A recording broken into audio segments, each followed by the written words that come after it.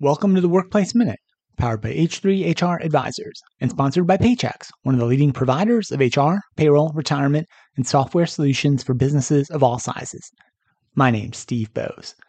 The U.S. Surgeon General releases a new framework for workplace mental health and well-being.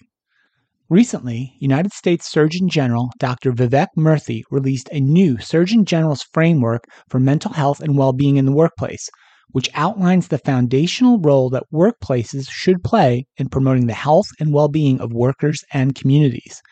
As reports of quiet quitting and the Great Resignation have shown, the COVID-19 pandemic has changed the nature of work for many of us and the relationship that some of us have with our jobs.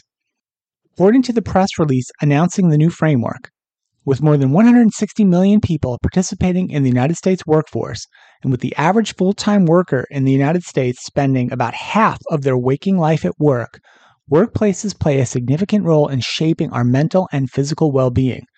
Employers have a unique opportunity not only to invest in the mental health and well-being of their workforce, but also to strengthen their organization's success by doing so. A healthy workforce is the foundation for thriving organizations and healthier communities, said Surgeon General Dr. Vivek Murthy. As we recover from the worst of the pandemic, we have an opportunity and the power to make workplaces engines for mental health and well-being, and this Surgeon General's framework shows us how we can start. It will require organizations to rethink how they protect workers from harm, foster a sense of connection among workers, show workers that they matter, make space for their lives outside of work, and support their growth. And it will be worth it because the benefits will accrue for workers and organizations alike, he said. In the Surgeon General's framework for mental health and well-being in the workplace, Dr. Murthy outlines 5 essentials for workplace mental health and well-being to help organizations develop, institutionalize, and update policies, processes, and practices that best support the mental health and well-being of all workers. These 5 essentials or foundational elements include 1. Protection from harm, creating the conditions for physical and psychological safety. 2. Connection and community, fostering positive social interactions and relationships in the workplace. 3. Work-life harmony, allowing workers to have flexibility, autonomy, and clear boundaries between work and non-working time. 4. Mattering at work.